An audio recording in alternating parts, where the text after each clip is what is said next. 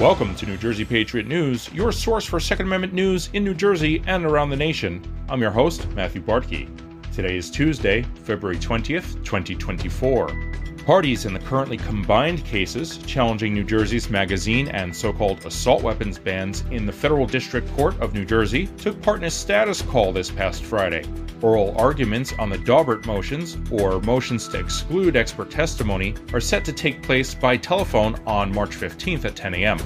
The motion filed by the plaintiffs seeks to exclude testimony given by state experts that attempts to interpret founding-era laws for the court and offers interest balancing, which was specifically prohibited from consideration in Second Amendment cases by the Supreme Court in its landmark Bruen opinion. The state also seeks to exclude expert testimony from plaintiffs, including a historian cited by the Supreme Court in its Heller opinion and a firearms expert who himself was retained by the state in a Superior Court case. Oral arguments for the motions for summary judgment will be set following a decision by the Third Circuit if it will rehear en banc the Lara v. Evanchik decision, in which the three-judge panel held that the relevant time period for historical laws and traditions is 1791, when the Constitution was ratified, as opposed to 19th century and later laws. Should the Circuit Court decline to rehear the case, it would reaffirm that decision and reinforce the precedent that the Third Circuit and its inferior courts, including the District Court of New Jersey, should consider its cases on that basis.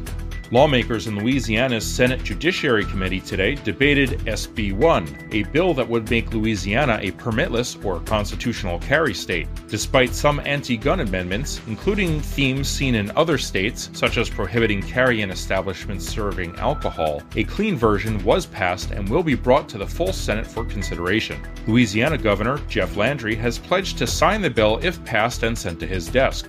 This puts Louisiana ahead of South Carolina in the running to be the 28th state to pass constitutional carry, as South Carolina Senate lawmakers had again non-concurred with the clean bill sent back to them by the House, and have now taken the bill to closed-door debate.